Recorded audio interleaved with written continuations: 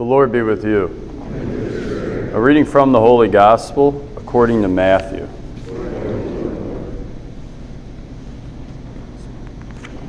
At that time, Jesus withdrew to the region of Tyre and Sidon. And behold, a Canaanite woman of that district came and called out, "Have pity on me, Lord, Son of David. My daughter is tormented by a demon." But Jesus did not say a word in answer to her. Jesus' disciples came and asked him, "Send her away, for she keeps calling out after us." He sent him reply, "I was sent only to the lost sheep of the house of Israel." But the woman came and did Jesus homage, saying, "Lord, help me." He sent him reply, "It is not right to take the food of the children and throw it to the dogs." She said, "Please, Lord, for even the dogs eat the scraps that fall from the table of their masters." Then Jesus said to her in reply, "O woman, great is your faith. Let it be done for you as you wish." And the woman's daughter was healed from that hour. The Gospel of the Lord. Praise to you, Lord Jesus Christ.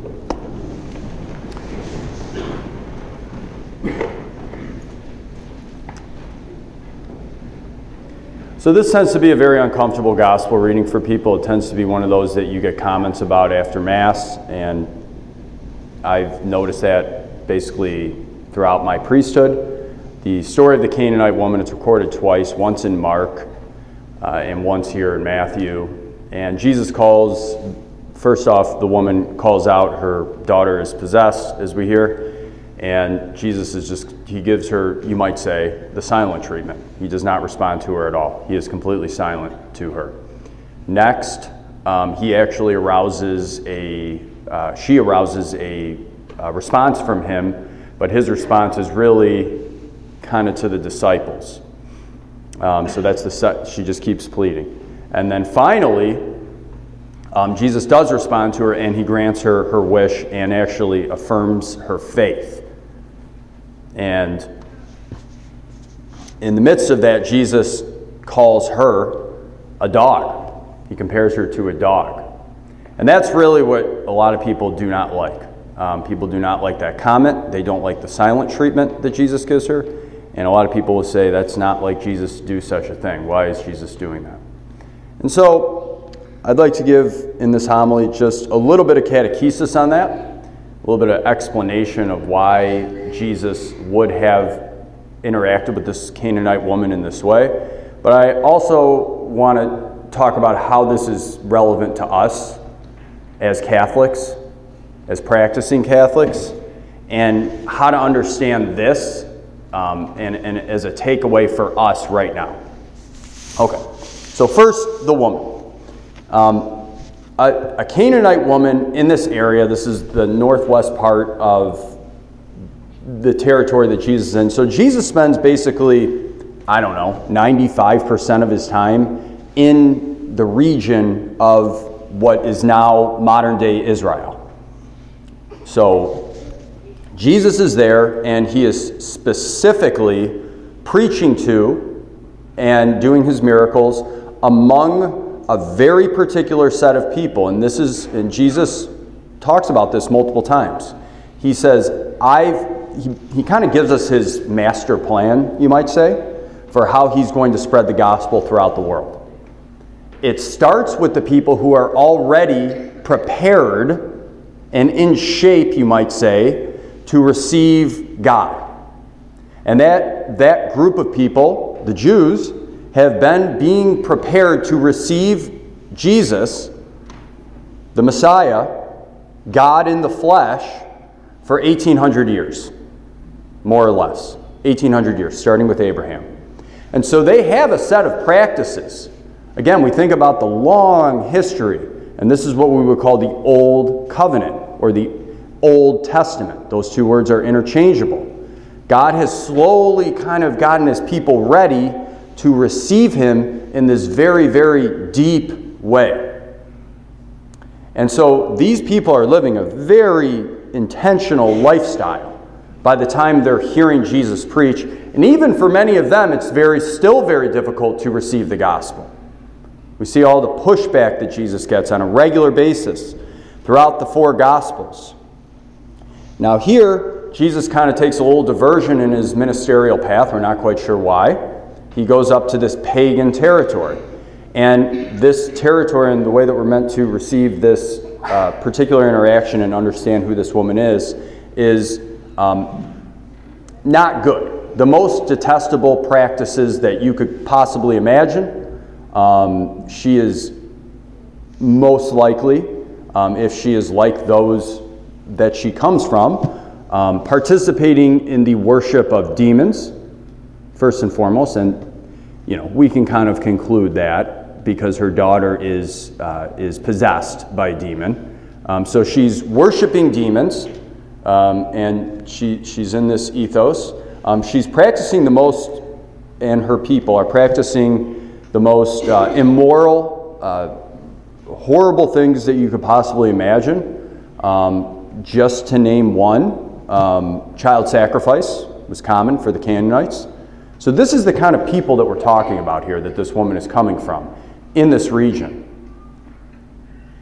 And so Jesus compares that group of people to dogs. So not quite living up to the dignity of being a human being created in God's image and likeness. And that is true, right? We might think to ourselves, if we are sacrificing our own children to demons, that's not really a human thing to do. And so we wouldn't be living up to our humanity the way that God created us if we were doing those types of actions and all sorts of actions like that. And so it's not that Jesus is insulting her, he's just kind of saying it like it is. And this woman, in her persistence, which is of course a theme of this gospel, her persistent prayer, is able to penetrate these barriers between her and God. Because she says basically, Lord, she doesn't argue with him. She says, yeah, I am. That has been my lifestyle, more or less, is kind of what she's admitting to. But even the dogs get to eat the crumbs that come from the table of the children. In other words, I recognize that my life and my practices, just being very straightforward, are not in accord with God's plan for me, but I desire to be yours. Even if I am living this animalistic lifestyle, I want to be your animal. I want to belong to you. And by this, she is elevated to the status of basically a child. She is given that which the children of Israel, by virtue of their relationship with God, receive. So very beautiful here, this just penetration. What is the practical takeaway for us? So that's kind of the catechetical part of the homily. The practical takeaway for us is we live in a time and an age where we like to think in this idea of religious pluralism. That is kind of a cultural ethos. There's many different religions. They all kind of lead to the same way, to the same God. That has actually never been a Christian perspective. That has not ever been what Jesus himself has claimed. We believe that God himself became a human being in the person of Jesus Christ, and he established what we call the New Covenant. And the New Covenant is what all of us here in this church who are Catholic, practicing Catholic, both those words are important, are participating in. That is the fullness of the truth, and we get certain privileges because we are Catholics. Now, there's different ways to think about this. One way to think about this is, as Catholics, and so you might say there's a bit of a hierarchy as the Second Vatican Council kind of lays out this formula in its documents. It basically says, look, there is a hierarchical order to those who are most perfectly conformed or have the fullness of the faith, or the opportunity to access God and receive grace. And that's the Holy Catholic Church, established by Jesus, Peter upon this rock, in obedience, practicing Catholics. We are privileged. We get sacramental grace. We get our sins forgiven in the sacrament of confession, in its fullness. We get to receive God in Holy Communion as a practicing Catholic. Now, there's requirements from us. We're required to renew the covenant every single Sunday as we come to Mass, every day of holy obligation. And that's why it's a very big deal to miss Mass. It's something that we need to confess. When we get outside of the covenant and we do something really bad, then we go to confession. We repent. We say we're sorry, and we're brought back into the fullness of the covenant. As Catholics, the term for that, you might remember from your catechism, hopefully, is state of grace. We call that a state of grace. We want to be in a state of grace. That means God can easily just kind of bless us and throw gifts at us all the time. We don't want to be outside of a state of grace. If we are, we want to repent and say we're sorry. God forgives us. We're back in a state of grace. To be brought into this covenant relationship with God, we're baptized.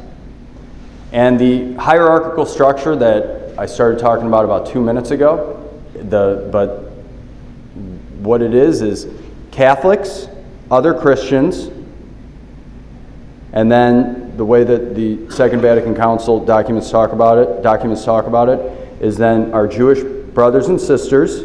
So that then you go into the realm of the non-baptized. And that's a whole different category of those who are in relationship with God. But God started the old covenant with the Jewish people.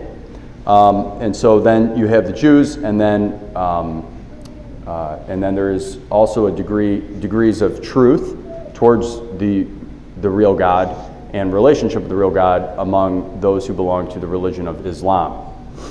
And then you can kind of like scatter about the different religions. Yes, is it possible to have a relationship with God in these various different religions? Absolutely. Absolutely.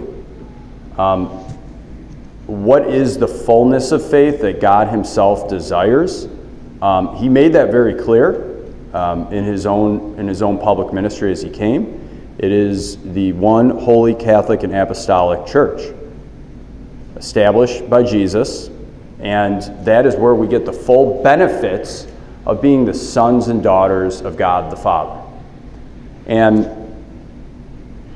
I would say, I heard somebody use this analogy, this will be the last thing I say, is it's almost like, if you think about us compared to our brothers and sisters, our other brothers and sisters of different Christian faiths who are not Catholic, you might say it's like we get the ability to use power tools, right, to build a structure or something, and because of our privilege or big machinery, as opposed to doing things with lesser tools. We're just given the privilege, and that's a great grace. Lord, we ask you to help us to live in gratitude of the gifts that you've given us as being Catholics. We're very thankful for the church that you've given us, the way that you've given us to be in relationship with you. We ask you to bless us and bless all of our Protestant brothers and sisters as well. Bless them in their relationship with you and those of all religions. Help us to be grateful and to recognize the absolute and utter privilege that we belong to the Catholic Church, that you have made it so that we are practicing Catholics. Help us to have a strong, good, loving faith all the rest of the days of our lives. Bless our children and our children's children and all of our families, especially here at this parish, through Christ our Lord. Amen. And let us take a few moments in silent prayer just to listen to and speak with the Lord in our hearts.